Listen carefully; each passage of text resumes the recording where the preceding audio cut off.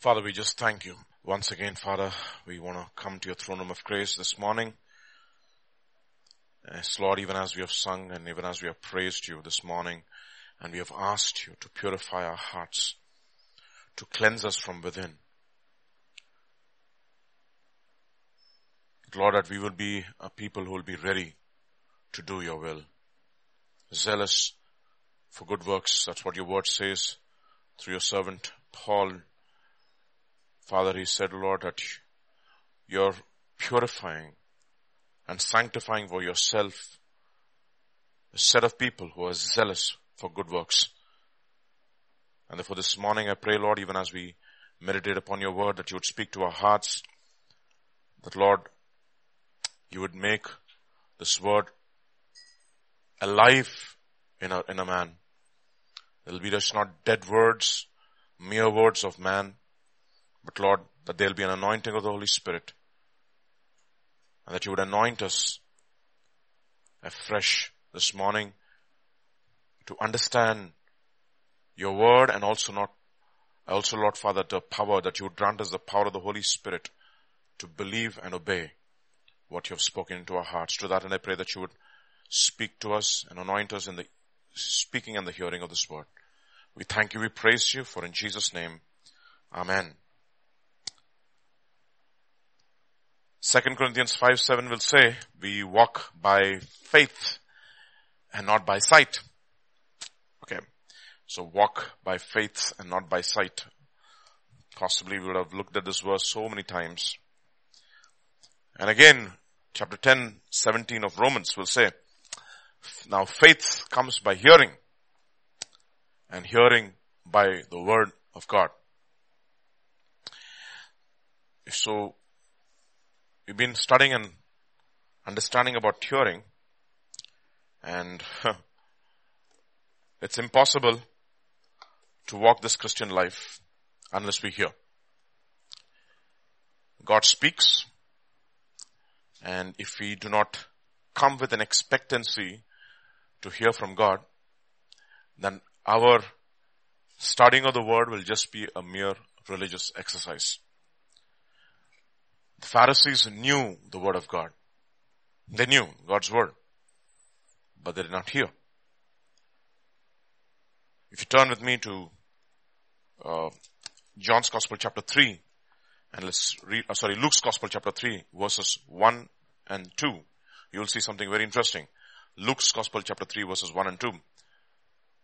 The 15th year of the reign of Tiberius Caesar, Pontius Pilate being governor of Judah, Herod being tetrarch of Galilee, his brother Philip being tetrarch of Iturea, and the region of Trachonitis, and Lysinus tetrarch of Abilene, while Annas and Caiaphas were high priests. Okay, the high priests at least should have heard the word of God. It says the word of God came to John, the son of Zechariah, in the wilderness. See, so they knew. It doesn't mean that they didn't have the Torah. They read the Torah, but the word of God did not come to them, the living word. It's just not the logos, it's the living word. That's what Peter says, where shall we go, Lord? You and you alone have the words of life. And Jesus says, the words that I speak are spirit and life. They are spirit and life. So we need to hear, and we need to ask God to increase the ability to hear even as the days go by, and individually, all of us, I believe, in these last days, all of us, if we have to believe, it's just not people who are preaching the word of God and studying the word of God are the ones who would hear. Everybody has to have the expectancy that he will hear his voice. It says, my sheep hear my voice. Okay. And they will not hearken to another. Even if a thief comes, they will not hearken to the thief because they are so familiar with the voice of the shepherd. Okay. So this is something which everybody, it's indispensable. The ability to hear. I mean, not indispensable. It's priceless. It's priceless. The ability to hear. And it's something which we have to really, really, really seek God with all of our heart and say, Lord, speak to me, even through the written word. I mean, I was reading up Brother Zach Punan's small word for the week he sends, right? He says, every day God speaks. That's what we we learn from the account in Genesis chapter 1. Every day God spoke and something happened. God spoke and something happened. God spoke and something happened. So we have 7 days in a week and God speaks into our lives and something has to happen. That is what the living word does. If not, it doesn't necessarily have to happen externally, but something is happening inside of our heart. Some changes are taking place, and that is something we don't want to miss out on, because God is speaking in these last days, and we should not be a bunch of people who will tune out. Okay, we have to be tuned in. So who are those people who will hear? And why should we hear? Proverbs chapter 1 verse 5 and 6 will say something very interesting. A wise man will hear. Look at that. Interesting, right? A wise man will hear and increase in learning. So what is the key to increasing learning? The ability to hear. And who are those people who will hear? The wise. And who are the wise? Those who fear God. You see the connection? Okay. God will not throw his wisdom to swine. No, he will not throw pearls before swine. He says a wise man will hear and increase in learning, and a man of understanding will attain to wise counsel. And what is understanding? The knowledge of the Holy One is understanding, according to Proverbs chapter 9 verse 10. The fear of the Lord is the beginning of wisdom, and the knowledge of the Holy One is understanding. So he says a wise man will hear and increase in learning, and a man of understanding will attain wise counsel. For what? To understand a proverb and an enigma, the words of their wise and their dark sayings or their riddles. So the whole purpose, who are those people who will hear? Are those people who are wise, a wise man. And we know who are the wise. If you turn to James chapter 3, you will know exactly who are these wise people.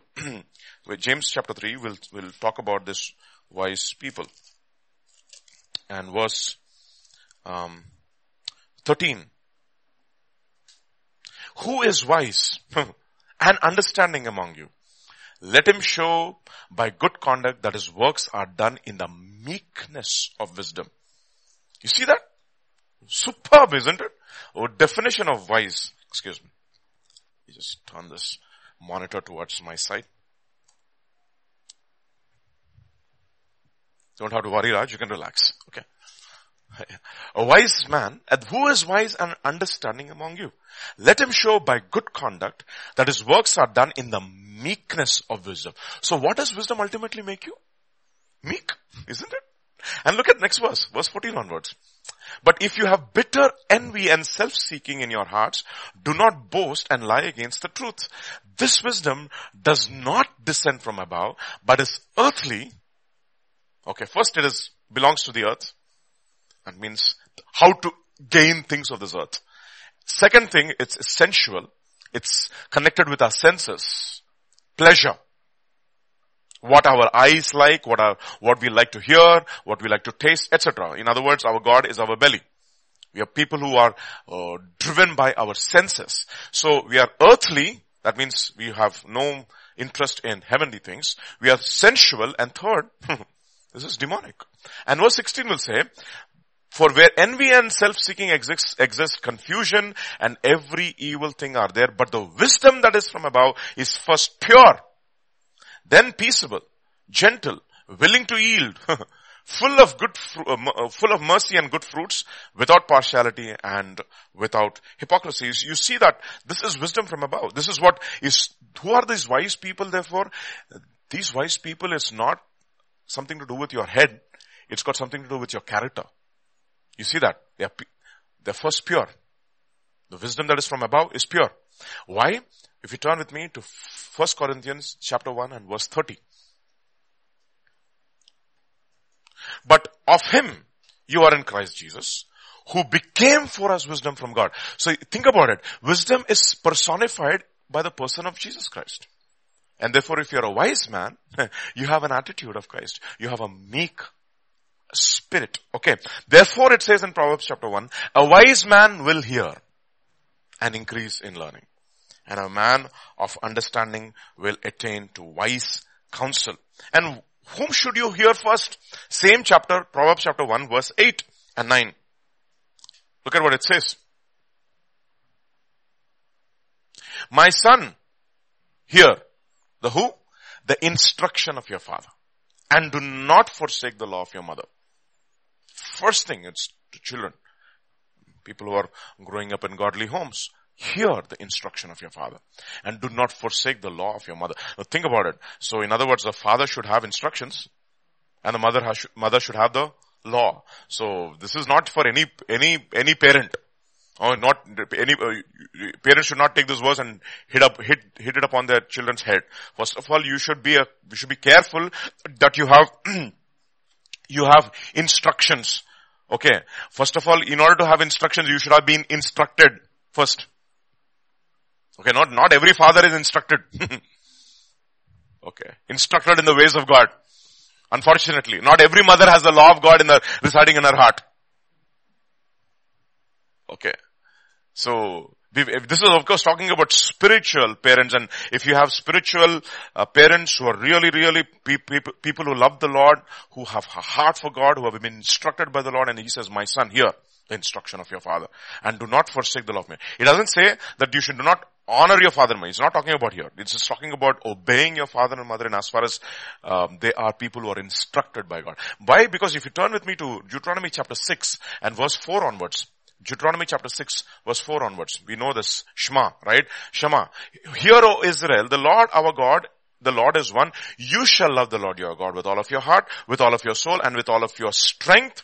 And then, and these words which I command you today shall be in your heart first, and then you shall teach them diligently to your children, and you shall talk of them when you sit in your house, and when you walk in the way, when you lie down, and when you rise up. In other words, you take every opportunity possible to instruct your children.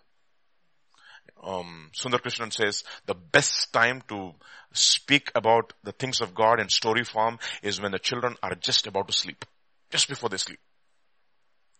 You know why? Because their defenses are down and they're completely, at your disposal. And you instruct them at that time and let them go to bed with an instruction and a story which conveys spiritual truth. Okay. You shall teach them diligently to your children, and you shall talk of them, and you shall, when you rise up, etc., etc. And verse 8, you shall bind them as a sign on your hand, and they shall be as frontlets between your eyes. You shall write them on the doorposts of your house and on your gates. Where are your gates? These are your gates. Eye gate, ear gate. And where is your doorpost? Heart. Write them on your heart, etc. So he says, a wise man will hear, and the first people you have to hear is the instruction of your father and the law of your mother. And verse 9 of Proverbs chapter 1 verse 9 will say, for they will be a graceful ornament on your head and chains about your neck. In other words, these are the things which will decorate you spiritually, will strengthen you, give you favor with God. When do you look at people favorably? Generally, people get attracted to the external look first. The moment they look at the external, somehow they are drawn towards them. And he says, if you want favor from God, this is something which you have to have. Graceful ornament on your head and chains about your neck. What is that? Instruction from your father and the law of your mother. That is the reason why Jesus says, a meek, gentle, and a quiet spirit is a precious, in the sight of the Lord. That's a precious adornment or ornament in the sight of the Lord. Right? Okay. So this is essentially the attitude or the disposition a person should be having in order to hear. Okay, teachable spirit. And you know very well, the one person who embodies this is Samuel in the Old Covenant. And we have so many lessons we can learn from this young man. If you turn with me to 1 Samuel chapter 1 verse 22 onwards, this is after Hannah has Samuel and she doesn't go back to Shiloh anymore until she weans off Samuel. And this is what she says. But Hannah did not go up, for she said to her husband, not until the child is weaned, then I will take him, that he may appear before the Lord and remain there. How long? Forever. I want my son to remain in the presence of the Lord forever. That he may appear before the Lord and he may remain there forever. And then go on. So Elkanah, her husband, said to her, do what it seems best to you. Wait until you have weaned him. Only the Lord, let the Lord establish his word. Now think about this. This guy says, okay, fine. You know what? I am not as spiritual as this lady. I'm just going to leave all the instruction to her. He just takes his hands off. Okay. That's the reason why Paul says, I don't have to, Acts chapter 16. We'll go there in a while. Let's not go ahead of myself. Then the woman stayed and nursed her son until she has what?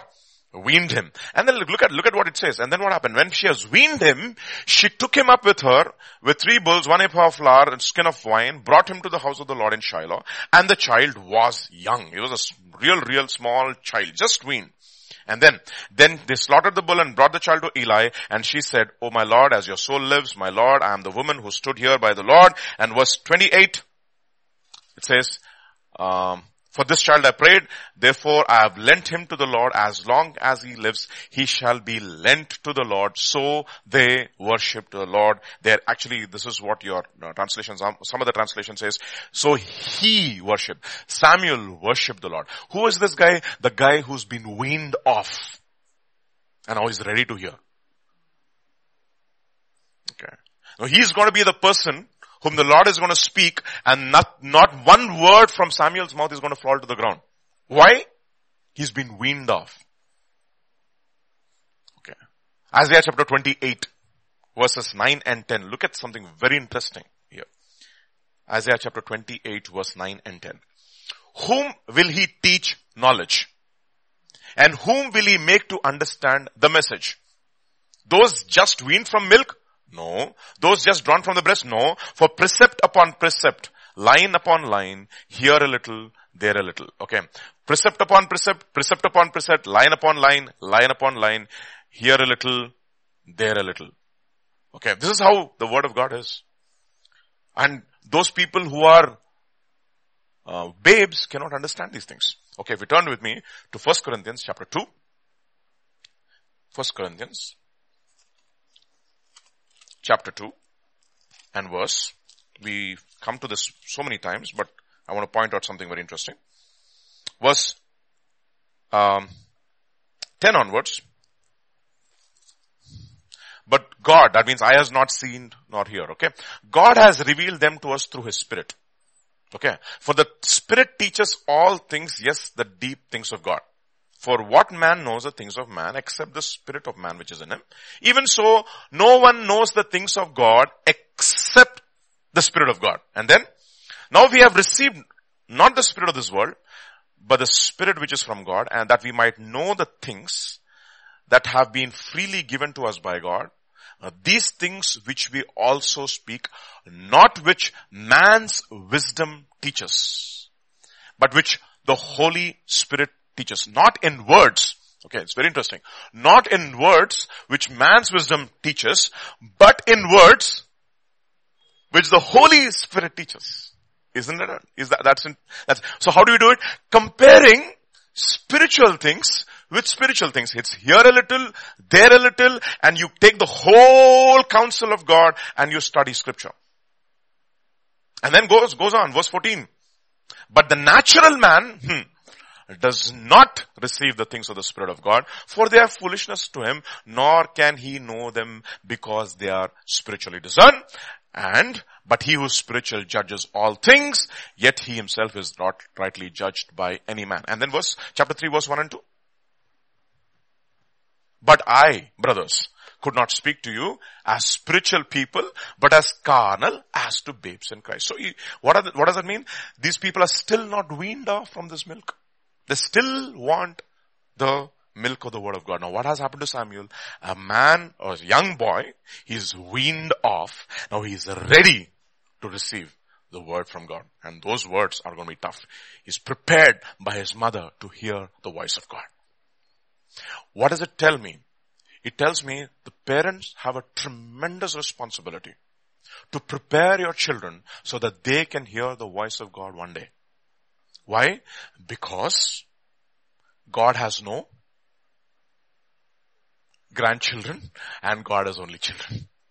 Everyone has to hear the voice of God all by himself. Understand? So you cannot be taught unless you're weaned off. And what has happened? Samuel was weaned off. Weaned off. If you turn with me to Acts chapter 16, verse 1, look at what it says. Powerful verses. And he came to Derbe and Lystra. And behold, a certain disciple was there. I like that. It is not a certain born again believer. No. A certain disciple was already there, named Timothy, a son of a certain Jewish woman who believed, but his father was Greek, just like Elkanah and Hannah. That's what Paul tells Timothy. The faith, actually you can turn to 2 Timothy chapter 1 if I'm right. Let me see. 2 Timothy chapter 1 verse 5. 2 Timothy chapter 1 verse 5. When I call to remembrance the genuine faith. What faith? The genuine faith that is in you, which dwelt first in your grandmother Lois and in your mother Eunice, and I'm persuaded that is also in you. And 3:15, 2 Timothy 3:15. And that from childhood, I love that, you have known the holy scriptures which are able to make you wise. And what do the wise do? They hear and increase in learning. That from childhood you have known the scriptures which are able to make you wise for salvation through faith in Christ Jesus. So in other words, his grandmother Eunice and his mother Louis and Eunice interchangeably, okay? What did they do? Right from childhood they prepared this guy, and one day he was able to hear the voice of God all by himself. And I'm telling you, this is train up the child in the way that he should go when he is what? Young. And when he grows up, he will not. Take that as a promise. Take that as a promise and really encourage all parents, take this as a promise and say, Lord, let me be a father who's instructed. Let me be a mother who's got the law of God in her heart so that I can give my children. Turn with me to Proverbs chapter 31 verses 1 onwards. Proverbs chapter 31 verse 1 onwards. The words of King Lemuel, the utterance which his mother taught him. Isn't it amazing? Lemuel, of course, is possibly another word for Solomon. Lemuel, okay. The utterance which his mother taught him. What my son, what the son of my womb, and what the son of my vows. So in other words, she literally prayed for this guy, for this guy. And she said, Lord, if you give this son to me, I am going to present him to you, and all the days of his life he'll be sanctified and separated for you. And then verse 3 onwards, verse 3 and 4, do not give your strength to women, nor your ways to that which kings destroys. It is not for kings, O Lemuel. It is not for kings to drink wine, nor for princes intoxicating drink. So he says very clearly, right from childhood, what did his mother teach him? My dear son, be very careful with pleasure and women. Two things. Women और pleasure के साथ बहुत ही सावधान रहना. स्त्री और मध्य से बहुत दूर रहना. भाग जाओ. वरना क्या होगा? आपका जो strength है, strength तो क्या बोलते हैं? बल बोल सकते हैं ना? Okay. Your strength, you will give your strength to women and your ways to that which destroys kings. And this is the one thing that this great man Solomon did not take to heart. Isn't it amazing? It says, Solomon loved many women, and these women turned his heart away when he was old. Understand this. Okay, so instruct your children. Alright. So this is Samuel. So this is a Samuel who was a guy who was ready, was made prepared by his parents so that they could hear the voice of God. So we have a tremendous responsibility, even in our church. All our children, that right from childhood, that they will know the word of God. And one day, when they hear the voice of God, they will know this is God who's speaking. Okay? Alright? So let's go to 1 Samuel chapter 3 now and read from verses 1 to 4 first.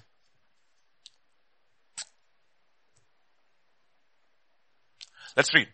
Now the boy Samuel, okay, can you just put NIV here? I want to NIV and then come back to NKJV.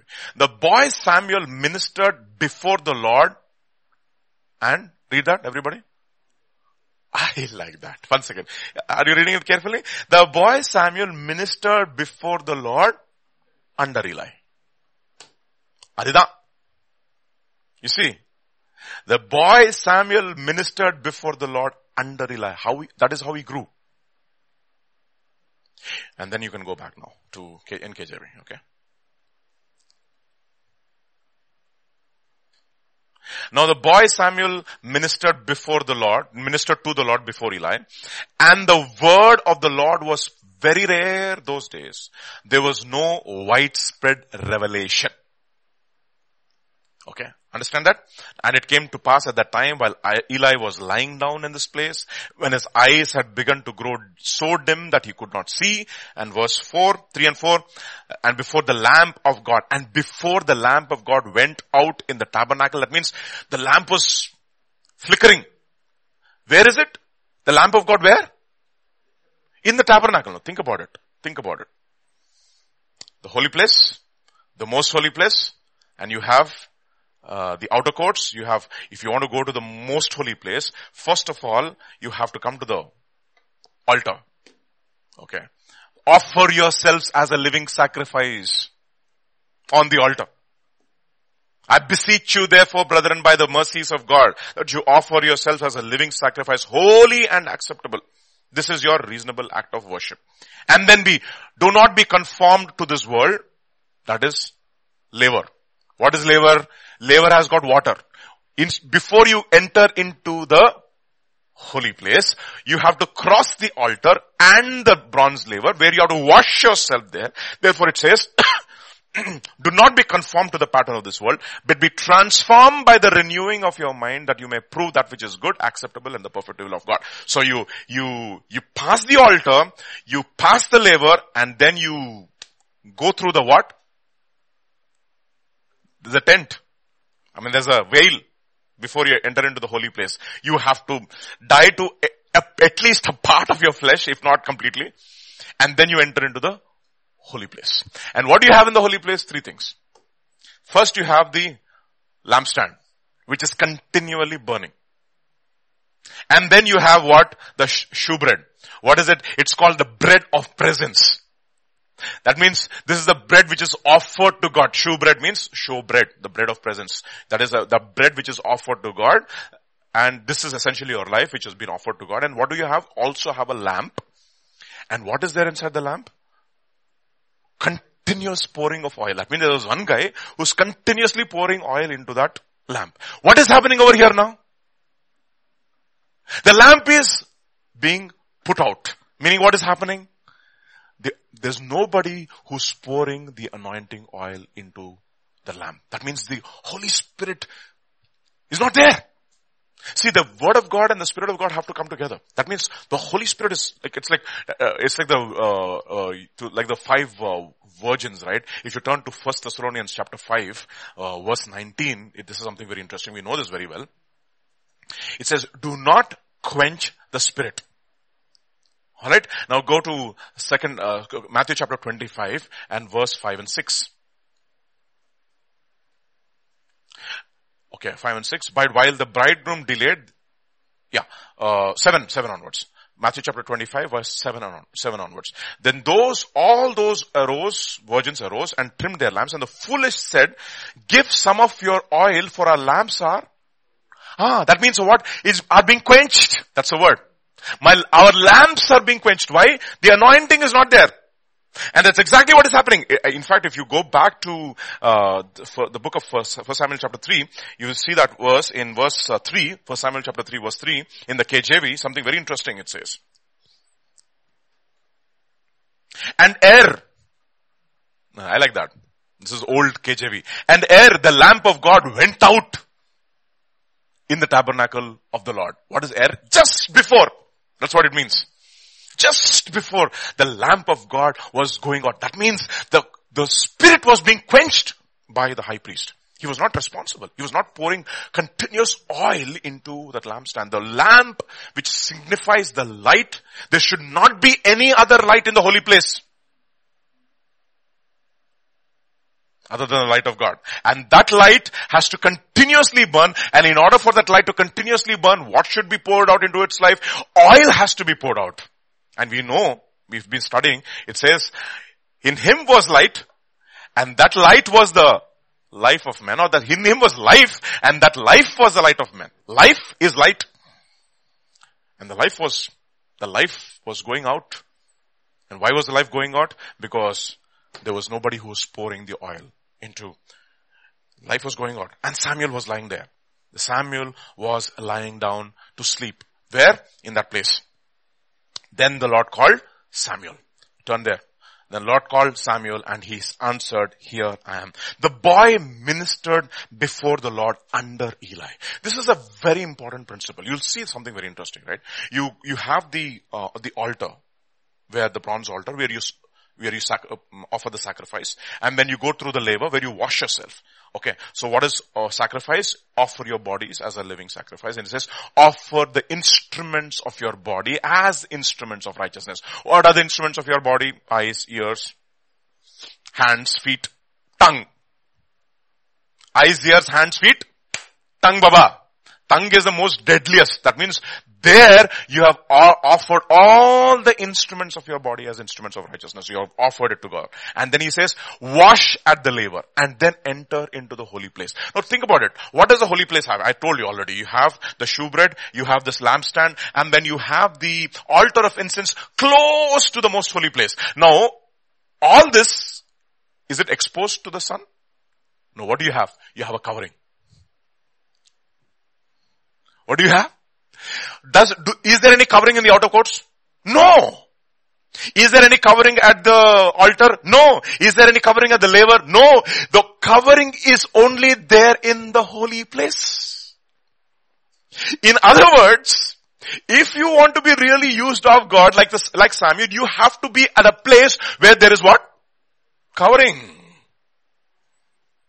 The problem is, many people don't have a covering, and because they don't have a covering, they don't have what?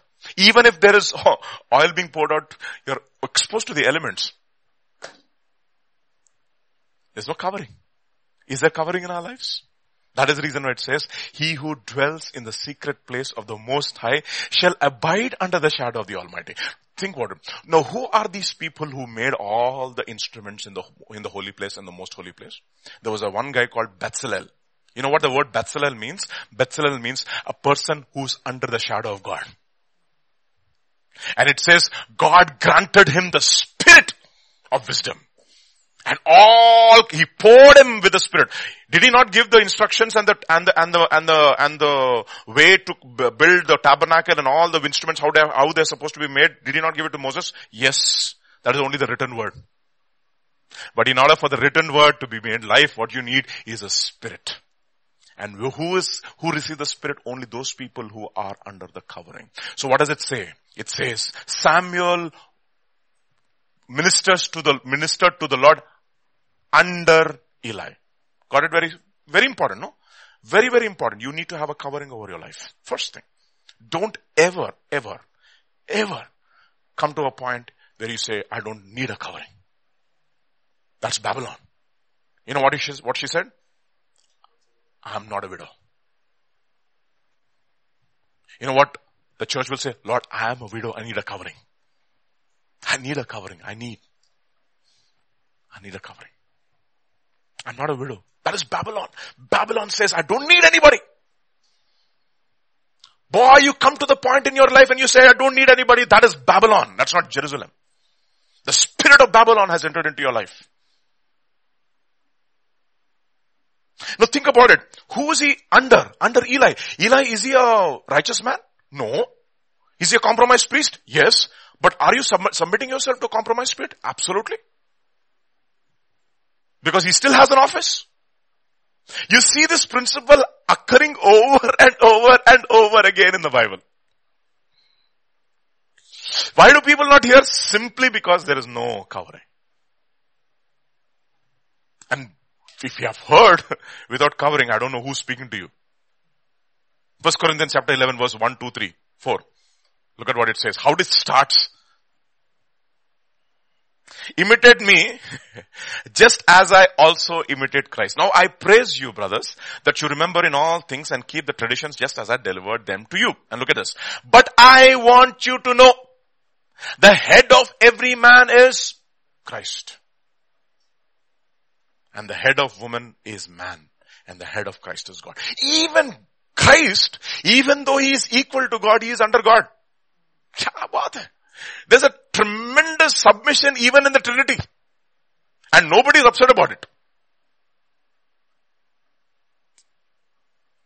The head of woman is man, and the head of Christ is God. Every man praying or prophesying, having his head covered, dishonors his head. So if you have a bunch of guys who come to church with baseball caps, boss,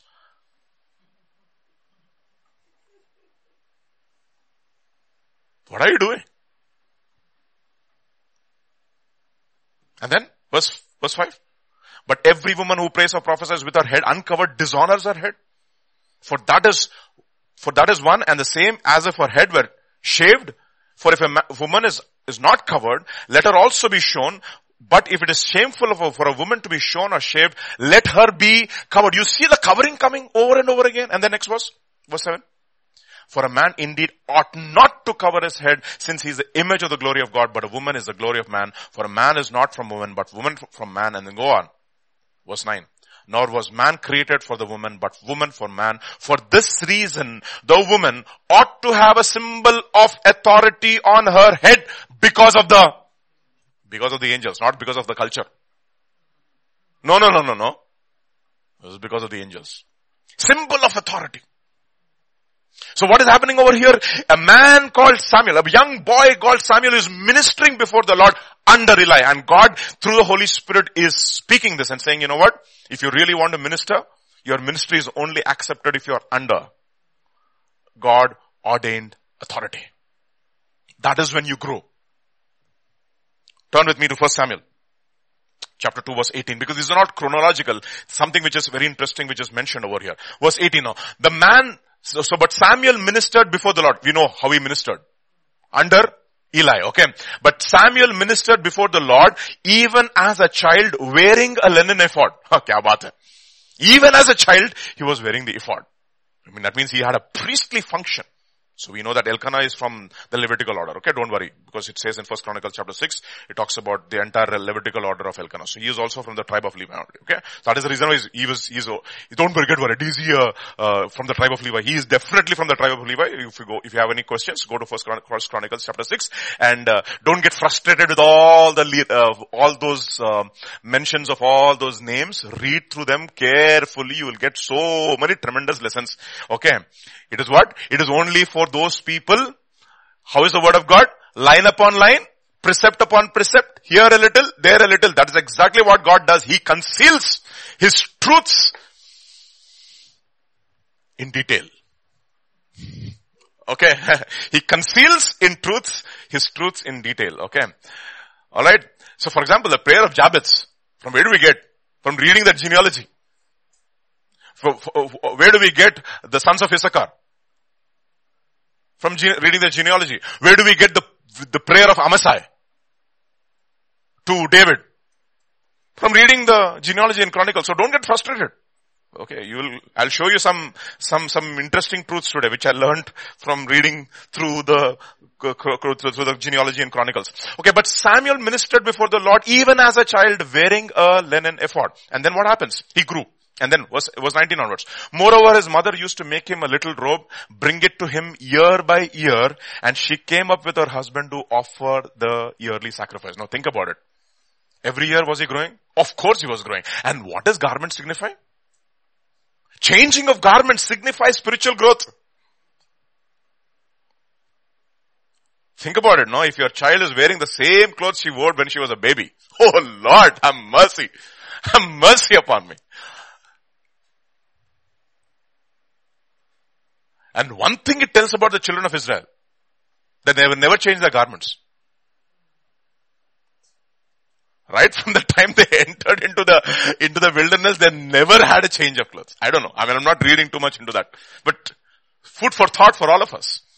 Moreover, his mother used to make him a robe and bring it to him year by year when she came up with her husband to offer the yearly sacrifice. And Eli would bless Elkanah and his wife. The Lord give you descendants, etc. And then go on.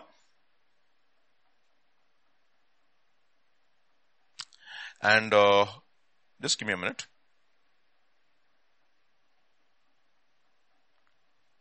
Yes. Excuse me?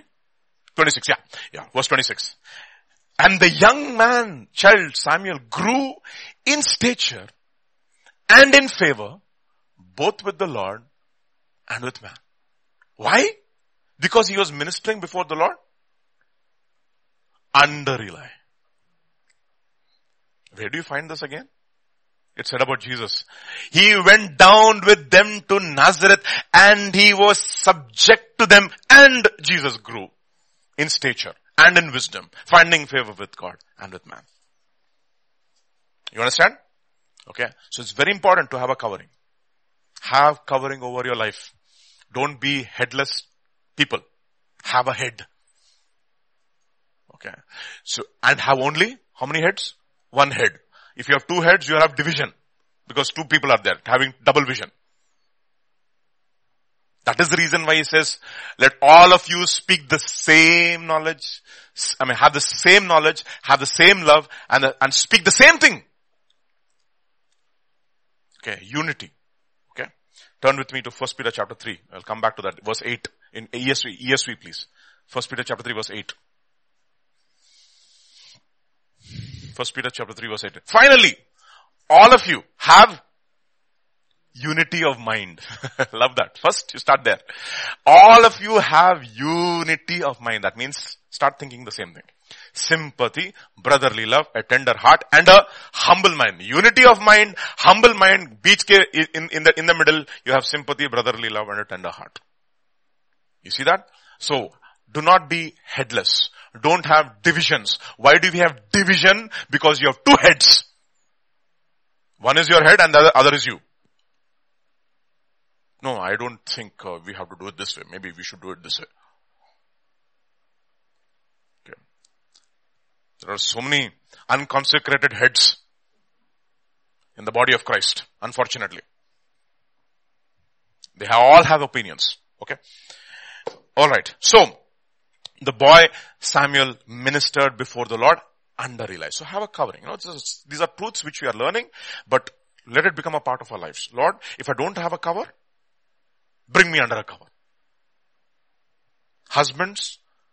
Wives, submit to your own husbands as unto the Lord. Husbands, love your wives as Christ. And this is all, you have to submit yourself to Christ. Christ is your head. That means he is really directing your thoughts. In other words. Okay, let's move on. We've heard about it so many times. Therefore, we will not delve too much there. And then verse 3. Verse 3 or verse 1 only. Let's see verse 1. 1 Samuel chapter 3 verse 1. And the word of the Lord was very rare those days, or very precious those days. And we know that. Okay. If you turn with me to Amos chapter 8, we'll see that from verses 11 and 12.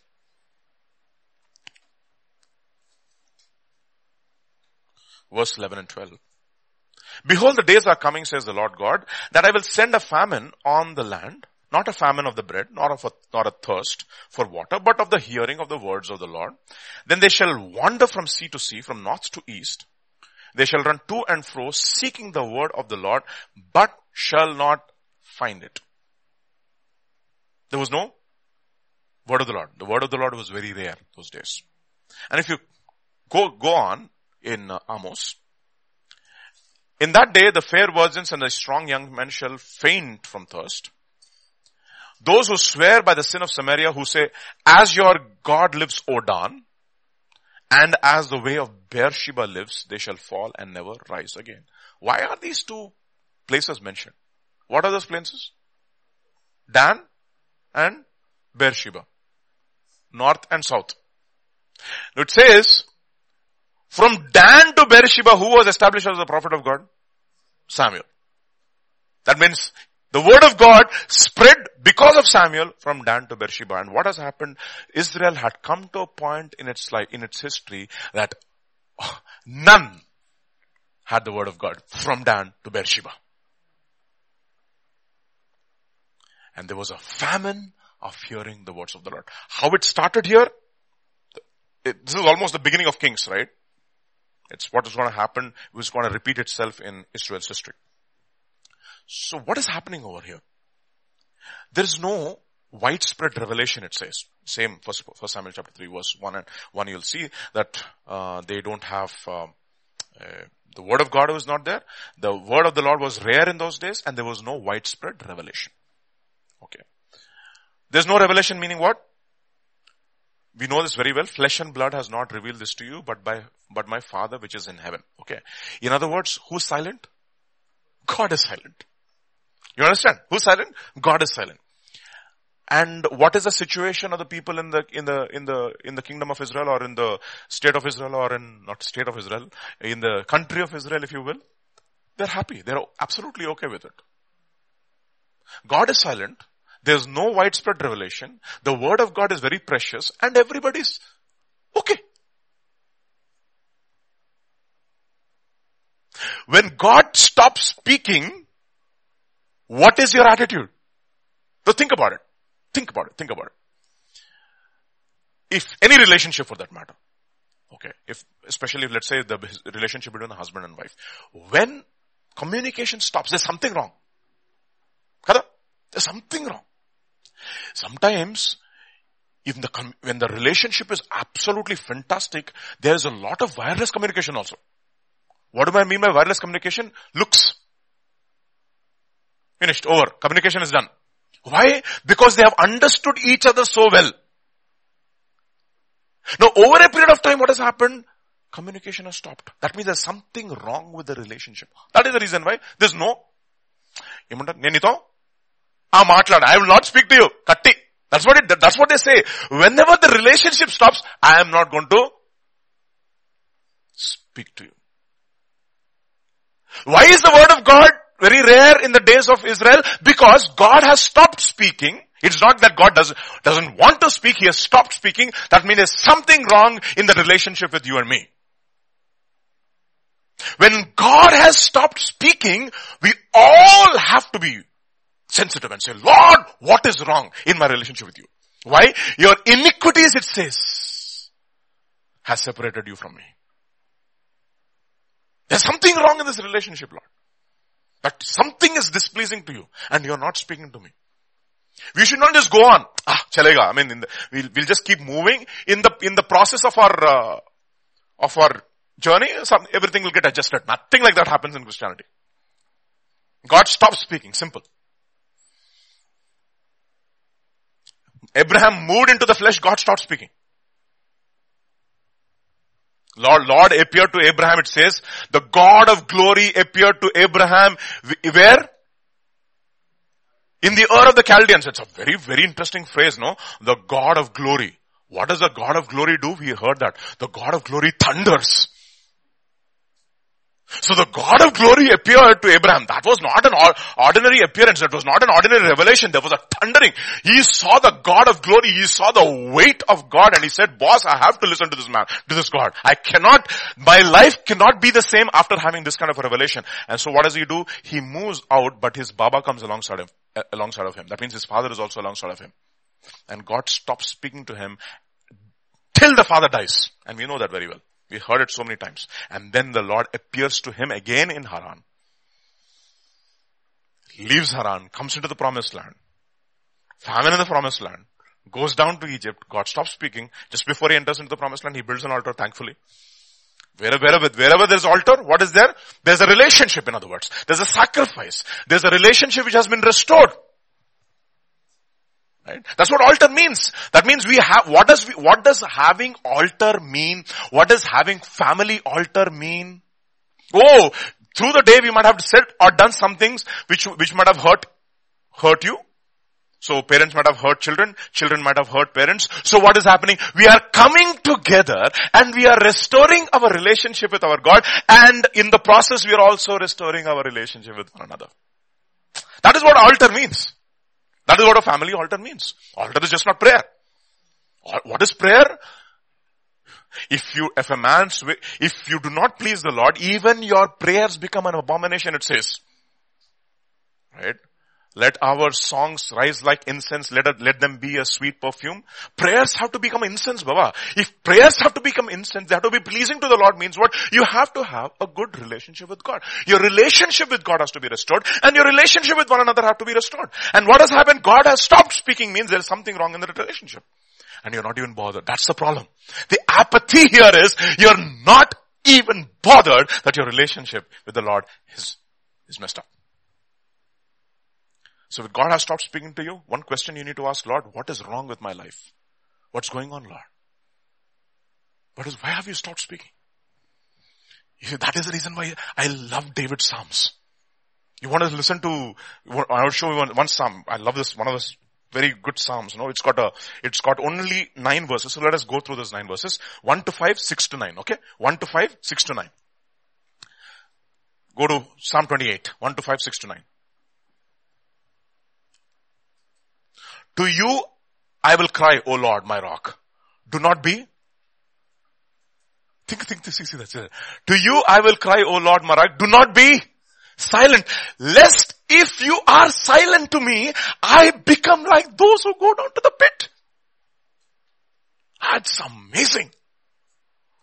See, in other words, if the Lord is silent, that means there is death in that relationship. Why? I'm speaking, you're not hearing, Baba.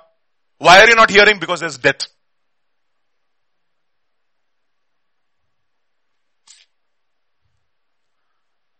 And then he says, hear the, and so he says, Lord, don't be silent, Lord, don't be silent, don't be silent.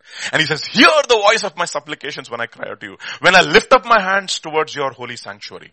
Do not take me away with the wicked and with the workers of iniquity who speak peace to their neighbors, but evil is in their hearts. Give them according to their deeds and according to the wickednesses of their endeavors.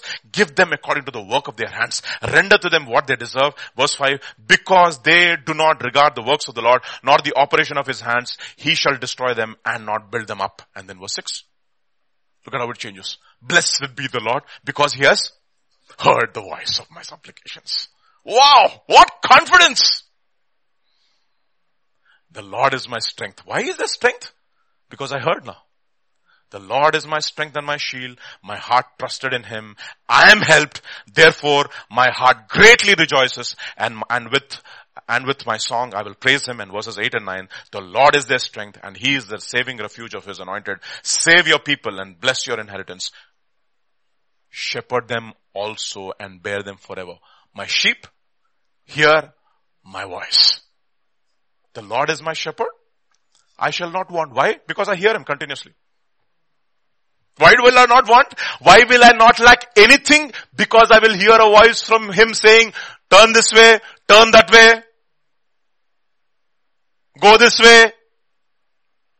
What a tremendous relationship we can have with the Lord. Can you imagine the privilege that we as God's people have, that we can listen to the voice of God? That's the reason why in Deuteronomy, you know what Moses says? Is there any nation on earth whose God is so near so that when you call him, he will answer? That the very creator God who created this heavens and the earth, when you call to him, he will answer.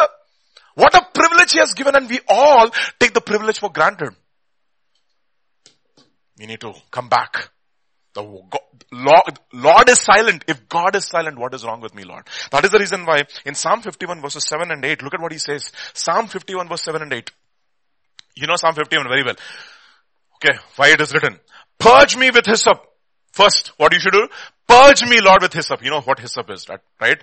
That the blood of the Passover lamb. You dip that hyssop, apply to the doorpost of your house, and the angel of death passes over. That means you have a right standing with God because of the finished work of Jesus Christ on the cross. Purge me with hyssop. It is the blood of Jesus which sanctifies us, it says. If I'm right in Colossians, or I don't remember the exact verse. You can find it later on. Purge me with hyssop and I shall be clean. Wash me and I will be whiter than snow. And then verse 8, make me to hear what? Joy. That means what has happened to me? I lost my hearing. For so many months, I'm thinking everything is going okay. And then who comes? Nathan comes and points out. You know what Nathan means? Slave. The slave of God. Nathaniel means slave of God. I'm a slave of God. Make me hear joy and gladness, that the bones you have broken may rejoice. What has happened to your bones? Broken. What has happened? What does bones signify? We know very well. What does bones signify? Truth. All the structure which is supposed to keep me standing is broken, Lord. Make me to hear joy and gladness, that the bones you have broken may rejoice. Make me to hear that the bones that you have broken may rejoice. Make me to hear that the bones that you have broken may rejoice. Think about that. What a connection. So, the voice of God is not even there. Are we complacent? Are we okay with it? It's a question we need to ask. Lord, if you're speaking and I'm not hearing, what is wrong in my life, Lord? The problem is that we're all scared. Right? If I go to God, He's going to point out this, and we don't have the strength. But you know what? Let me tell you something. God is not a tyrant. He's a father. He's a father. If you, being evil, can give good gifts to your children, how much more your Father in heaven is willing to give the who? The Holy Spirit. To him who asks. Purge me with hyssop. Okay, so there was no open vision. Now think about it, no? Look at Saul's life. I want to show you one incident in his life. 1 Samuel chapter 28. 1 Samuel chapter 28 verses 3 onwards. 3 to 8 you can read. Now Samuel had died and all Israel had lamented for him and buried him in Ramah, in his own city. And Saul had put the mediums and the spiritists out of the land. Then the Philistines gathered together and came and encamped at Shunem, from which we get the word, I think, Shunammite woman, okay. So Saul gathered all Israel together and they encamped at Gilboa. When Saul saw the army of the Philistines, he was afraid and his heart trembled greatly. And when Saul inquired of the Lord did not answer him either by dreams or by Urim or by the prophets. So what should you do? What should you do? Say, Lord, why are you not speaking?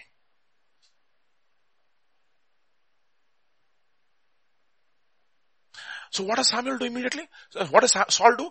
Then Saul said to his servants, find me a woman who is a medium. Think about it. He's so impetuous. No patience at all. This is the attitude, my dear brothers.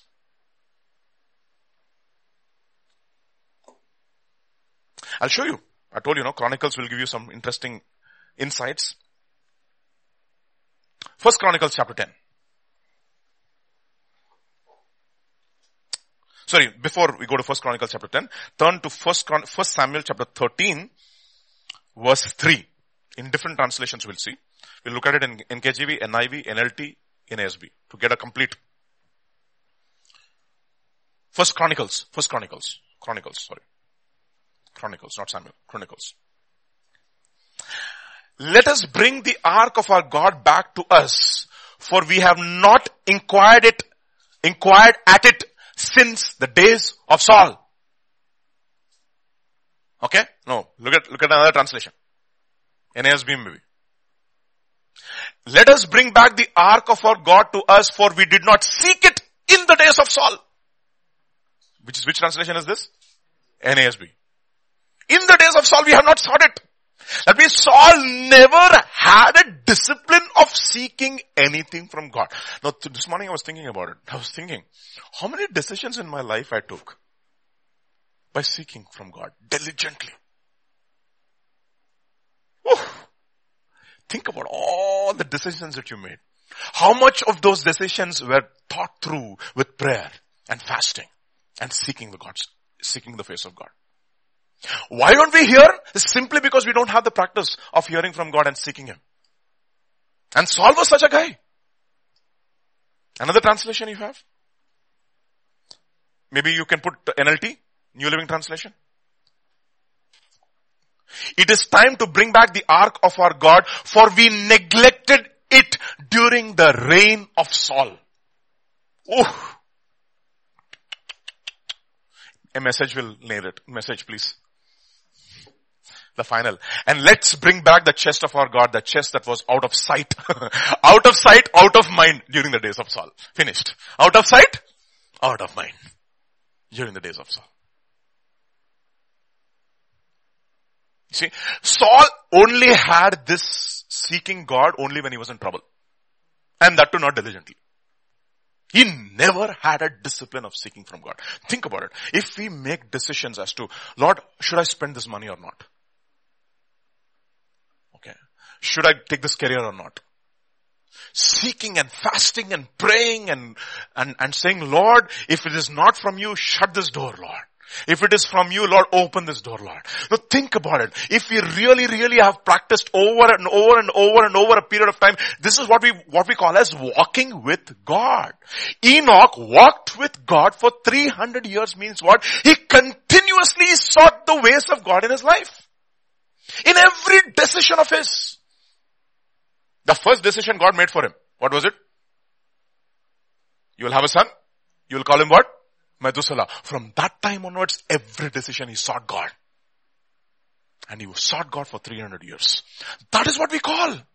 That is the reason. Why are we not hearing? Simply because we have never ever practiced seeking God in every little decision or big decision in our life. What we just go ahead and do it. Because it's the logical thing to do. It's the most expedient thing to do under the circumstances. And let me tell you something. The things of God and the will of God is never convenient. It's never convenient.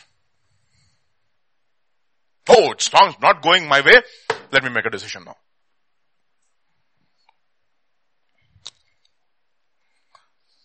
Look at another place. 1 Chronicles chapter 10 verse 13.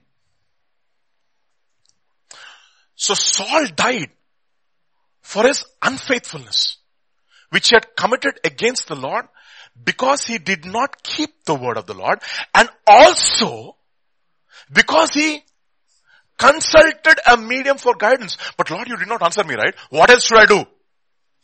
Seek him till you get an answer. That's the answer.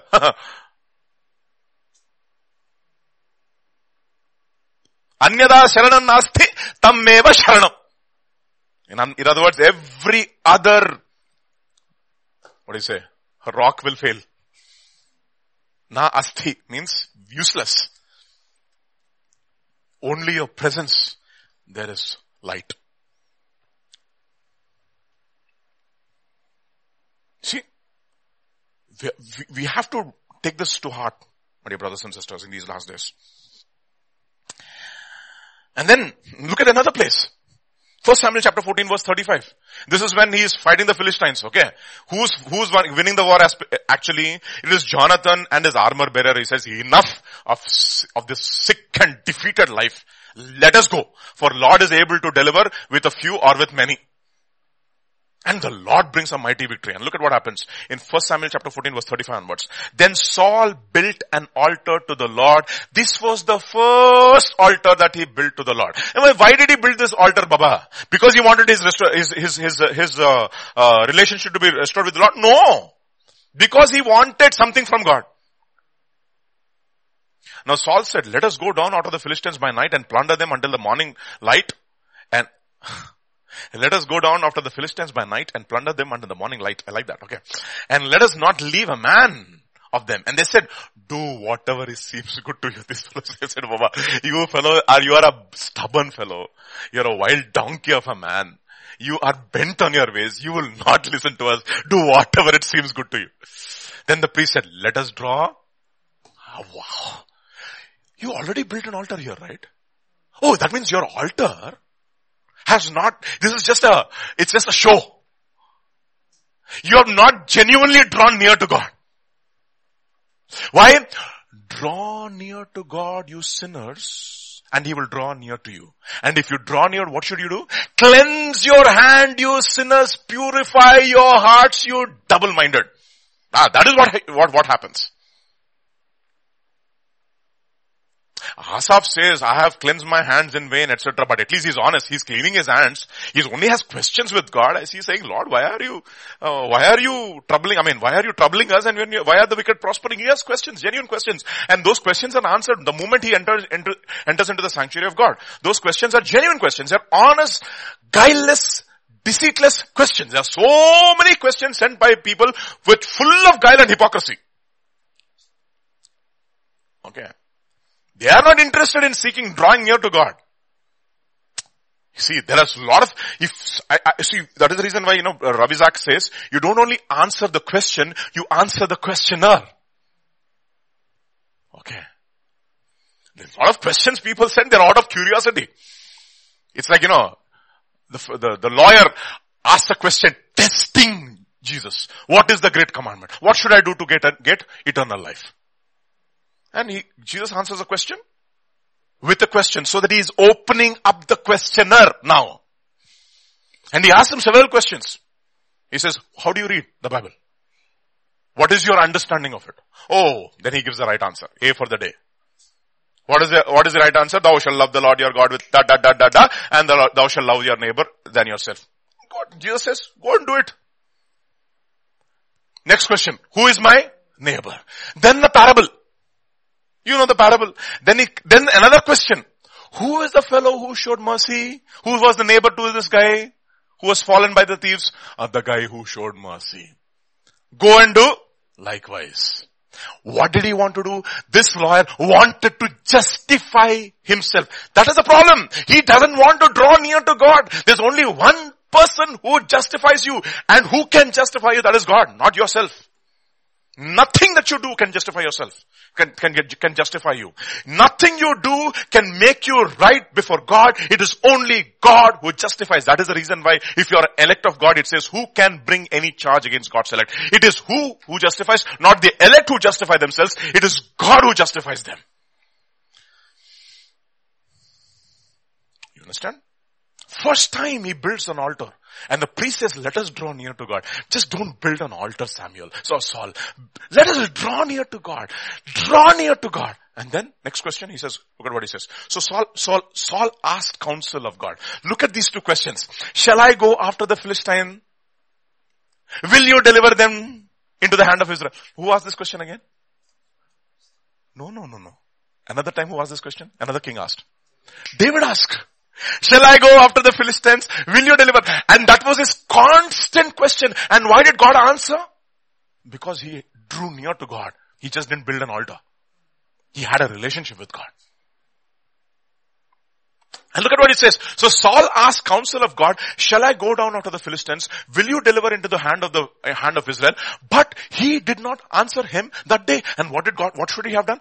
We are not going ahead with this war before God answers. There's something wrong in my life here. Something wrong. There's something wrong with my heart. That God is not speaking to me. Why is he not? And the priest would have said, Saul, sin in your hands, double mind. Cleanse your hands, purify your heart. You draw near to God and he will draw near to you. This guy was never interested in a relationship with God. The problem with many believers is that God is out of sight, out of mind.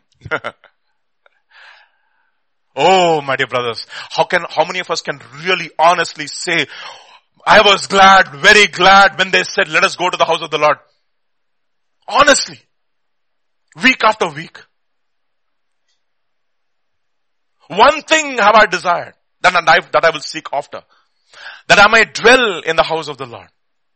That I may inquire to be seated at your table and to inquire at your presence. Really? Do we really have that kind of a desire?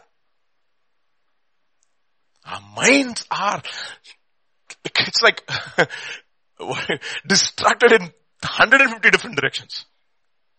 And that is one prayer that we all have to pray. What should we pray, Lord? Unite my heart, Lord, to fear your name. Unite my heart, Lord, to fear your name. And then you know what happens? But he did not answer him that. Then what does Saul do? Immediately he jumps into action. Hey, God is not speaking to me. What's wrong here, guys? There's something wrong here. Have I messed up? That is the reason why Jesus says, if you bring a gift before the altar, and if the Lord reminds you that your brother has something against you, drop that thing before the altar. Go and be reconciled to your brother and then come back. And another place in Malachi, he says, you fill the altar of God with your tears and he doesn't accept your offering, and you say, why? You know what God says? I have been a witness between you and the wife of your youth. I know how you deal with violence. You have a garment of violence. And that is the reason why I'm not going to speak to you. You see, relationships are so important, my dear brothers. If the relationships are broken, you should ask God, what is wrong over here, Lord? Don't ask superficial questions. Bring God into the equation first. Don't bring any other human relationship into the equation. Bring God into the into that equation. First be reconciled to God and then to man. Pursue holiness with God and peace with man. Pursue holiness with God and peace with man. The problem is we don't do that. So, the word of the Lord was rare and there was no open revelation and the children of Israel happy. Hello. You're not even concerned. The lamp of God is almost going to be put out. That means there's no anointing. The anointing is almost getting ready to be put out. There's no open revelation. And then there's no word of God. And if God does not intervene, gone. Thank God there is a Samuel to whom God can speak. Thank God. You know what the word Samuel means? Shmuel. Shmuel. God hears. Shema plus El. Shema means to hear. God hears. And why does God hear Samuel? Because he hears God. Simple. See, why should I hear Peter? Why should I listen to Peter? Because Peter listens to me. It's a two-way communication. If Peter has not obeyed something which I've already told him, why should I even speak to him again? The word Shema has got two meanings. First to hear and second is to obey. Both. Those who hear, they should also obey. That is the reason why he says, do not be hearers alone, my dear brothers, but also doers of the word. And how do you do? The one who hears and does not do is a guy who looks at himself in the mirror. And what does he see? I was listening to Alistair Begg yesterday. Okay. Funny. Okay. Alistair Begg was, in one of his tours, he went on a tour with his family, vacation with his family. He went to the golf course, okay. So in the golf course, they put in a bunch. Different people come for the vacation, right? From him and his wife, I believe, went for the vacation. So a lot of people from different parts of the country came, and he wanted to play golf, so he was put amongst a bunch of other guys, 5 other people, to play golf. So they didn't know that he was a pastor. Of course, no. And they were all normal, ordinary folk from different parts of the country. And they were playing golf and people were speaking to one another and they were cracking one obscene joke after another. And this guy, he didn't open his mouth, okay. He was just playing and he was just playing because he wanted to finish his game and he wanted to go home. So they asked him, so what do you do? I said, he looked at them and he said, well, I'm a pastor. I'm a minister. They all got a shock of their life. They're like, oh, they're taken aback like that. So they didn't know what to ask him. And then one guy, he took some courage and he said, well, so how is business? He asked him. And the pastor says, yeah, business is good. A lot of sinners to handle. And the number of sinners are increasing. So business is good. So they didn't know what to say. Okay. They didn't know what to say. So after the match is over, they play the golf and they're going to disperse now. And they come to that lobby where they have to all disperse. And they're just going off. And one guy, he comes running to this guy and he says, I didn't like the way that you said about sinners. I am not a sinner. And he says, well, I am one, he said. You're shocked? But you're a pastor. You're a minister. How can you be a sinner? Well, I'm a sinning pastor. And the first person, when I get up in the morning, when I see myself in the mirror, you know whom I see? The chief of all sinners. And that guy was shocked. His defenses were all down. And then he could open the gospel to him. See. You know why?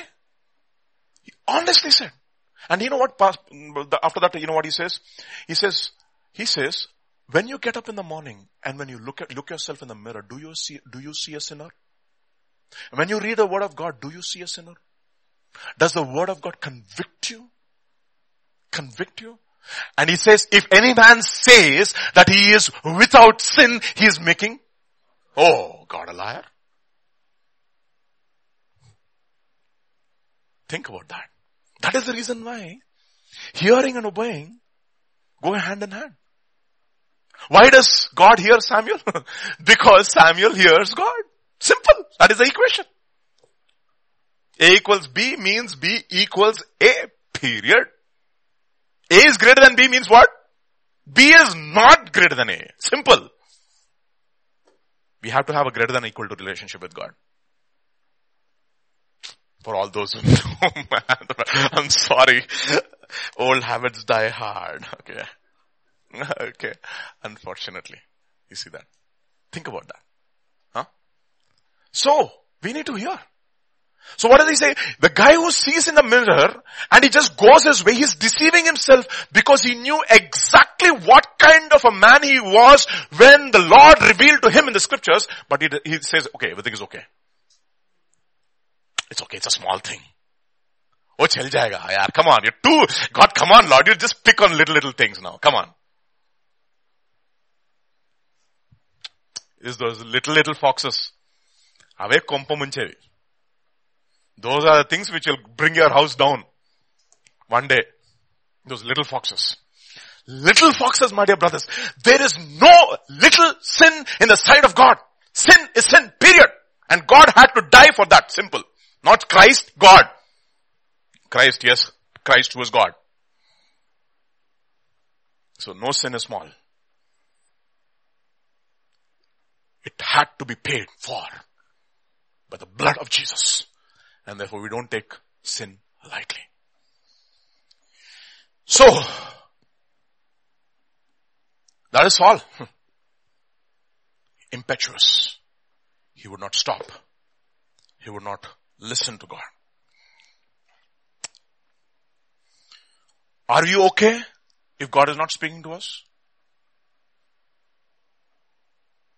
Or will we go back to God and say, Lord, whatever it takes, Lord. If you stop speaking to me, I will be like those who go down to the pit. In other words, corruption will set in. Slowly. Instead of becoming spiritually aware and alert and sharp, you know what's going to happen? Corruption will set in. Look, I'll show you this contrast now. Turn with me to Romans chapter 8. Romans chapter 8, if you will.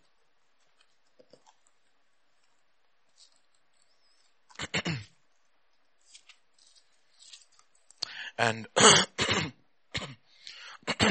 excuse me. Verse, I'm looking at Corinthians. Sorry, Romans chapter 8. I was wondering. Romans chapter 8 and verse 9 to 11. Actually, verse 8 onwards, if you can. 8 to 11.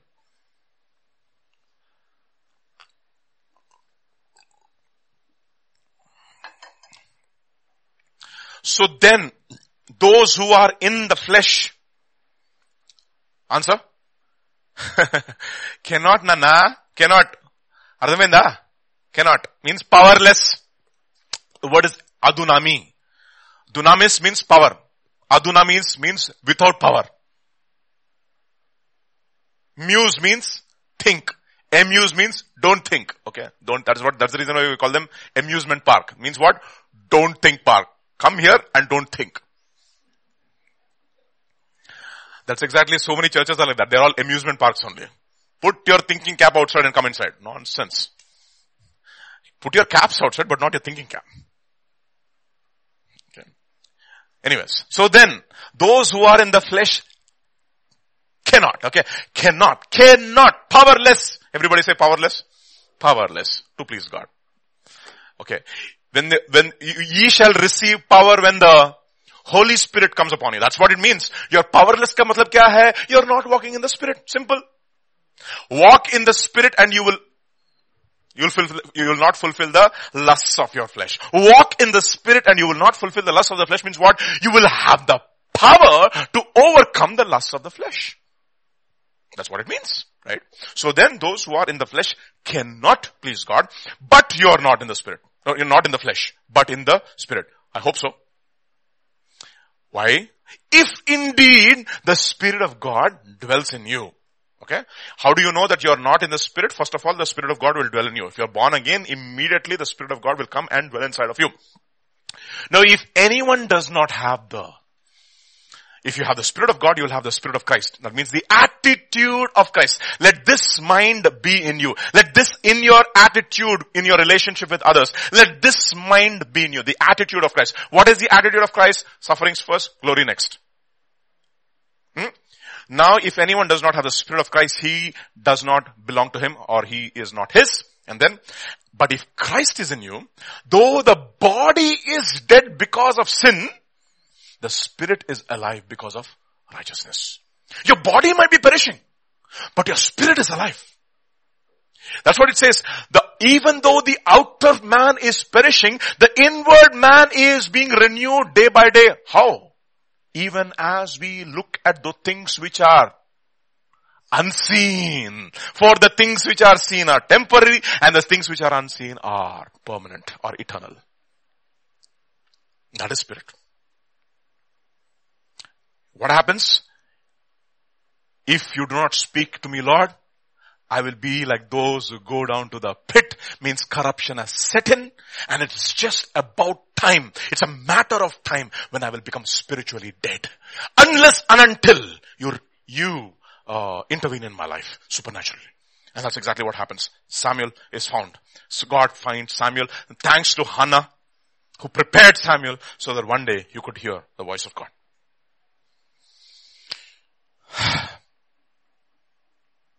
Let's go back to Matthew chapter 13. Let's see one more verse.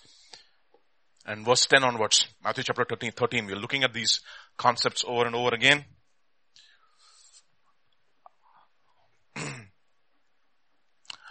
And the disciples came and said to him, why do you speak to them in parables? He answered and said to them, because it has been given to you to know the mysteries of the kingdom of heaven, but to them it has not been given. Okay. And then, for whoever has, to him more will be given, and he will have abundance, but whoever does not have, even what he has will be taken away from him. Therefore I speak to them in parables, because seeing they do not see, and hearing they do not hear, nor do they understand. But blessed are your eyes. Actually, verse 14. Yeah, that's what. Thank you. Thank you so much. And in them, oh yeah, boy, my whole thing was based upon this. Anyway, for in them the prophecy of Isaiah is fulfilled, which says, hearing you will hear and shall not understand. Seeing you will see and not perceive. Why? Answer, verse 15. How does it start? Because, in other words, because the hearts of this people have grown dull. You know what? If you look at the original in Isaiah chapter 6, I have made the hearts of the people dull. Why did, see these are both processes which go together. Pharaoh hardened his heart. And the Lord hardens Pharaoh's heart. Cause and effect. We live in a causal universe. Monsieur. Comprends? This is exactly the problem. The heart, that is exactly the reason why he says in Hebrews chapter 5, your ears have become dull of hearing. Why? Simply because your hearts, you have made your hearts dull, and therefore God also has hardened it. Wow, how has it become hard? See, like Pastor keeps telling, comes home over and over again, right? The problem in the church is not with the person of Jesus Christ. The problem in this church is with the person of the Holy Spirit. And if you do not deal with him gently and sensitively, you know what he's going to do? He's going to slowly withdraw his presence. And the slowly he withdraws his presence, our heart will get even more harder. It is simply that God takes his hand over our life and our heart automatically gets hardened. Because we refuse to hear the voice of God. Their ears are hard of hearing, then their eyes they have closed, lest they see. They should see with their eyes and hear with their ears, lest they should understand with their hearts and turn so that I should heal them. In other words, their hearts have grown dull. Or rather, they've caused their hearts to grow dull, and therefore I also did it. I hardened it. Now think about it. When is this prophecy being mentioned? In Isaiah chapter 6. What was Isaiah chapter 6? How does it start? Isaiah chapter 6 verse 1. In the year that King Uzziah died, I saw the Lord sitting on a throne, high and lifted up, and the train of his robe filled the temple. Now the year that King Uzziah died as a leper. Okay. The year that King Uzziah died as a leper, and what is God saying? So when Isaiah goes to the temple, he sees the Lord. Uzziah dies, and he sees the Lord. So after Uzziah dies, who becomes the next king? Is a question. Because this prophecy is being spoken during the time of the next king. Obviously, in the year that King Uzziah died, somebody else also has become the king. Who is that king? Is a question. Now let us go to, very important, yes, thank you, Dr. Luke, you are just on the money. Before we go there, let's look at 2 Chronicles chapter 26 verse 22 and 23 and 2 Chronicles chapter 27 verse 1 onwards. The last two verses, okay?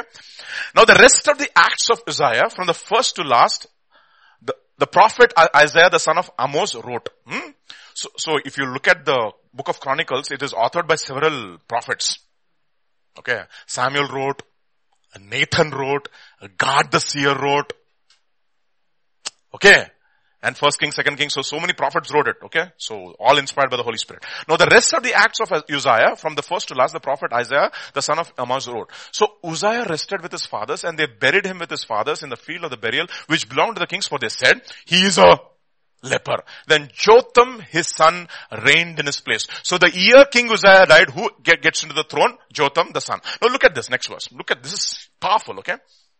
Jotham was 25 years old when he became the king, and he reigned 16 years in Jerusalem. So Jotham becomes a king when the King Uzziah dies. The year when King Uzziah dies, the same year Jotham becomes king. And he's about 25 years old when he becomes king, and he's reigning for 16 years. So approximately he's 41 years when he dies. Okay.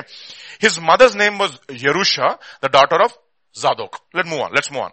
And he did, look at this.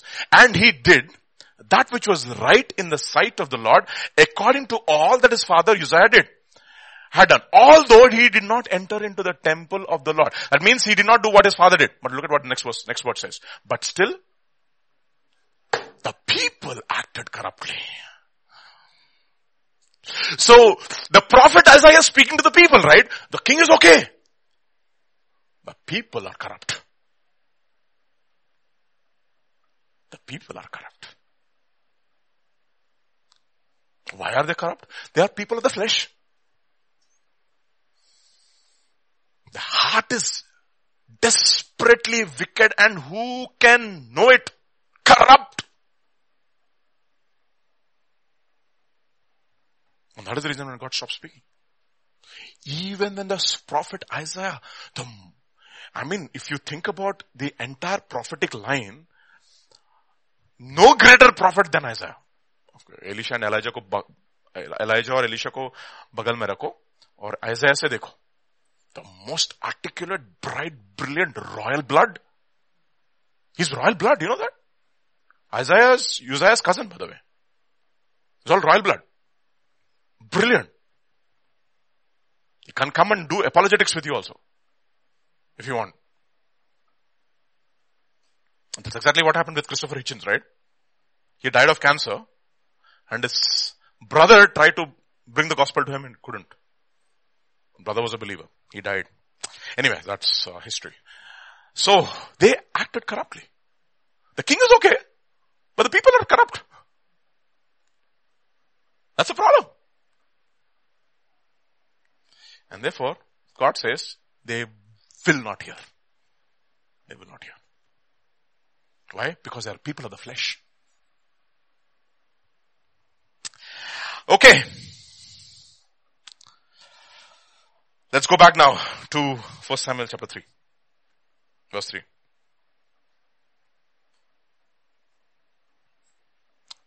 Onwards. Now the lamp of God went out in the tabernacle of the Lord where the ark of God was, and while Samuel was lying down, that the Lord called Samuel and he said, here I am. This is what the phrase here I am, how many times it appears in the entire passage in the chapter? 5 times. Here I am, here I am, here I am. This is one of my favorite phrases in the entire Bible. Here I am. Cheneni, which means I am available. So why does Samuel hear? What is that attitude inside of him that causes him to hear? The Lord answered him, here I am. How many times the Lord calls him? Actually 4 times. 3 times first, and the third time Eli says, okay, it's the voice of the Lord. And he says, what is this attitude? It is discipline and attention. Or rather I can put it, the discipline of attention. Okay. The discipline of paying attention. Okay. This guy is a young guy. He's sleeping. Somebody calls him Samuel, he immediately gets up. Some people cannot be woken up at all. Even a boulder falls next to them, they will not wake up. The question is, can you be woken up?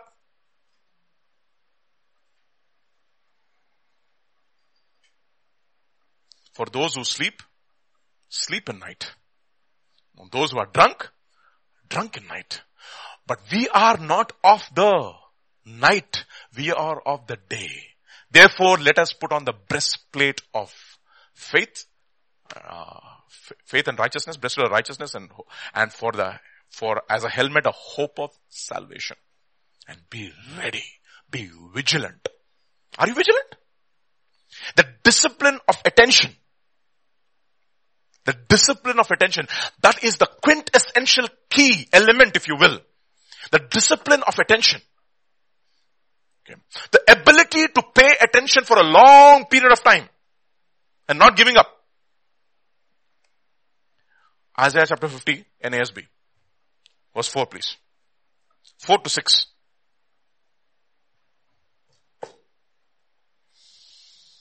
4 to 6.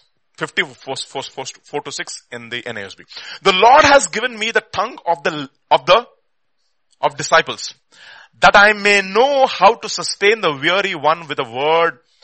He awakens me morning by morning. He awakens my ear to listen as a disciple. So Samuel, he asleep and he can be woken up, doesn't matter which point of the night. Can the Lord wake you up?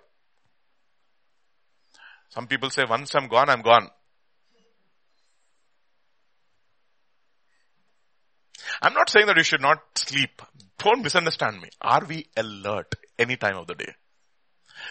I'm not talking about physical sleep. I'm talking about, can the Lord speak to you in the busy things that is going on? You're busy doing something else. Okay. Think about it. You're studying. Let's say you're studying, C programming or whatever programming you're studying. Okay.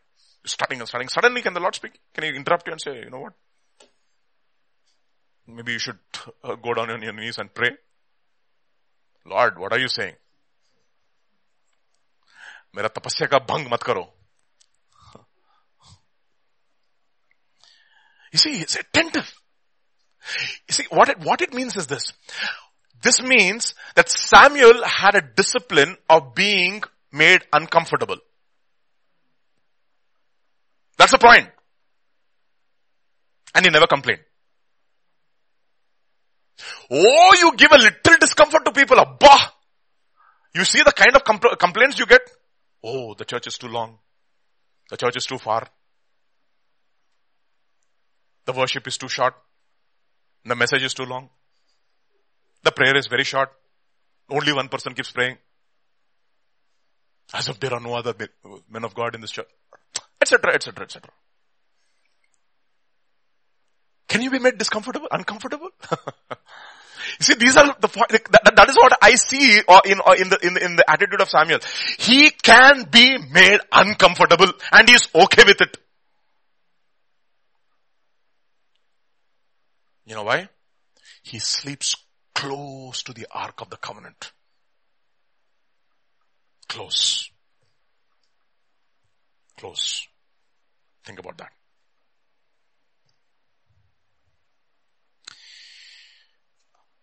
You have the discipline of attention? As, in other words, another thing, he's got a tongue of a disciple. And he's got the ear of a disciple. Why does he have a tongue of a disciple? Because he has got the ear of a disciple. And may I add, he has got the ears of a disciple. The high priest had the blood to be applied on the right ear, on the right thumb, and the big toe. Anointing on the blood of the right ear, of the right thumb, and the right big toe. Why is he able to hear? Because he had blood on his ear and anointing on his ear, even though the lamp was going out. He could hear. You know, all this has happened, you know why? Because he is serving the Lord under Eli. Kya baat hai? Kya baat hai? That's a secret, my dear brothers. You grasp that secret, it will put you instead. You're set for life, I'm telling you. You're set for life. And nothing can plug you out of God's hand. Because he who dwells in the secret place of the Most High shall abide under the shadow of the Almighty. That's what Betzalel means, under the shadow of God. El means God. Betzalel means the under the shadow of God. 54:13. Isaiah.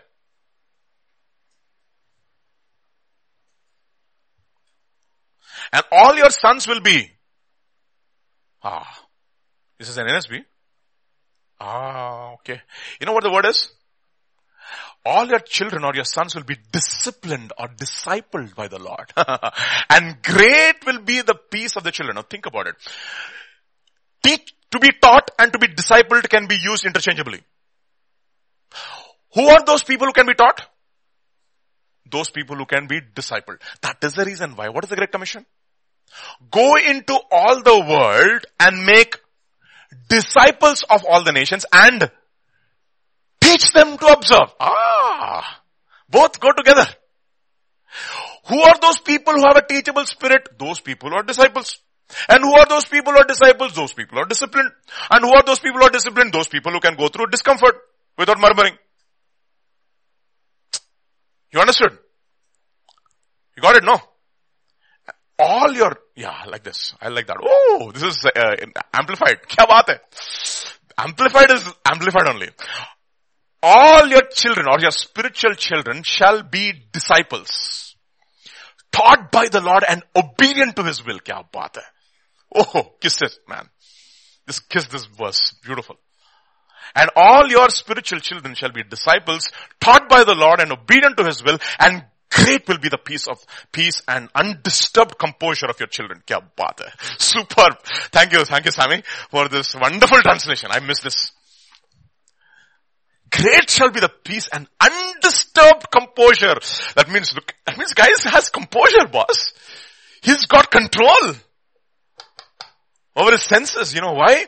Because he can be taught, and simply why is he taught? He has a disciplined ear. He's got the capacity and the ability to be made uncomfortable, and he will never complain and murmur. Abba, ఎన్నిసార్లు phone చేస్తాడురా బాబు. వద్దు నాన్న, వద్దు. You can be, Lord, you can disturb me, Lord. Can you say that? Oh, you can disturb me, Lord. You can disturb me, Lord. You can disturb me. Why can't we believe in Jesus? Simply because of this. Why do we complain when the teaching gets harder? Simply because of this attitude. We don't have this attitude. Let me show you. John's Gospel chapter 6, verse 41 onwards. Look at this. And the Jews then complained about him. Yeah. Complaint start in the, okay, complaint box. And then the Jews complained about him because he said, I am the bread which came down from heaven. In other words, I am the one. Man shall not live by bread alone, but by every word that proceeds from the mouth of God. That means you have to live by me. I am the word. You have to take part of my life, my teaching, my doctrine. The doctrine of Christ should be your portion, should be your life. Then the Jews began to complain. And you know what he said? And they said, is not this Jesus the son of Joseph? Hey, look at his credentials. He's not even a 10th class pass, I don't know. Did he go to university? No. Did he learn it? No. Those days, they did two things. They learned the Torah and the Tanakh, and they learned a trade. Paul learned the Torah and the Tanakh, and he was a tent maker. All the disciples learned the Torah and the Tanakh, and they were fishermen. Jesus learned the Torah and the Tanakh, and he was a carpenter. Thank you, Jesus. It's a good thing. So you can learn the Torah and the Tanakh, and be whatever God calls you to be. Engineer, doctor, scientist, genius. Like our Sam. No problem. You have to learn to accept. Not rebuke. Prashamsa also. Okay. We'll finish this. We'll finish in 2 minutes. We'll finish. And they said, is this not Jesus, the son of Joseph, whose father and mother we know? How is it that he says, I have come down from heaven? And then Jesus therefore answered and said to them, do not murmur among yourselves. No one can come to me unless the Father who sent me draws him, and I will raise him up at the last day. And who are those people who can be drawn by God? Look at the next verse. It is written in the prophets, and they shall be taught by God. And who are those people who can be drawn towards tough teaching without complaining? Those people who have been disciplined spiritually by God, my dear brothers. Therefore everyone has heard and learned from and therefore everyone who has heard and learned from the Father comes to me. And who does the Father speak to? You know what he says? My son, hear. Please hear, my son, hear. Incline your ear. Give me your ear. He who has your ear has your tongue. And he who has your tongue has your mind. And he who has your mind has your body. बीच में मैं बहुत add कर दिया, ठीक है? Pastor James ने बोला, he who has your mind has your body. I added so many things over there. Not that anyone has seen the Father except okay, we don't have to go there. That's enough. So can you be taught? That is one attitude I take away from Samuel. Not from Saul. Not from Saul, please. Not from Saul. Submissive, here I am. And you know what he says? He goes fourth time, and this time, you know what Eli says? This time when you hear the voice of God, just say one thing. Speak, Lord, for your servant hears. So Samuel went and lay down in his place. And the next time God called him and said, as at other times, Samuel. Look at this. Look at the detail. Now the Lord came and stood and called. The Lord only called his name. Now this guy is ready. Look at this guy. He doesn't give up, right? 3 times he called, he goes back. He will say, okay, the same thing, right? Cha. It must be some hallucination. Guy is so attentive. My sheep hear my voice. Okay. Now the Lord came, the Lord stood, and the Lord called at other times, Samuel, Samuel, and Samuel answered, speak. He doesn't say Lord, by the way, still. You know why? Verse 7. Speak, for your servant hears. Verse 7. Verse 7. Verse 7. Now Samuel did not yet know the Lord, nor was the word of the Lord yet revealed to him. So he still doesn't say Lord. As far as he's concerned, Eli is still Lord. Now he becomes Lord. Now he surrenders himself. Speak, your servant listens. Now what it tells me? He was attentive. He was disciplined. He could be disturbed. You know why? Because he had an attitude of a servant. Speak, Lord. Your servant hears. Not just a servant. The word is Ebed, which means bond servant. And you know who a bond servant is. What kind of a ear does he have? A circumcised ear. My ear you have pierced. A pierced ear. The ear which listens to the master and master alone. So can we say, Lord, this morning, speak, Lord, your servant hears. Let's pray. Father, we just thank you, Father, for this day. Continue to speak to us and minister to us, Lord. We don't want to stop hearing your voice. Whatever it is that is blocking our relationship with you, unravel it to us and speak to us.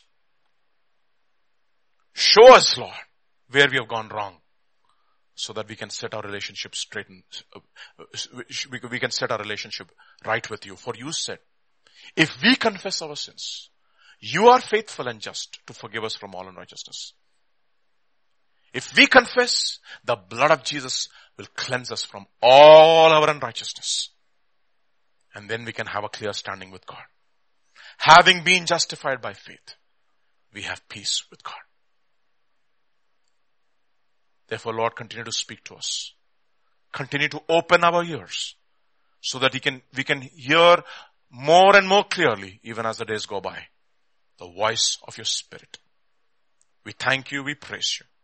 For in Jesus' name we pray. Amen.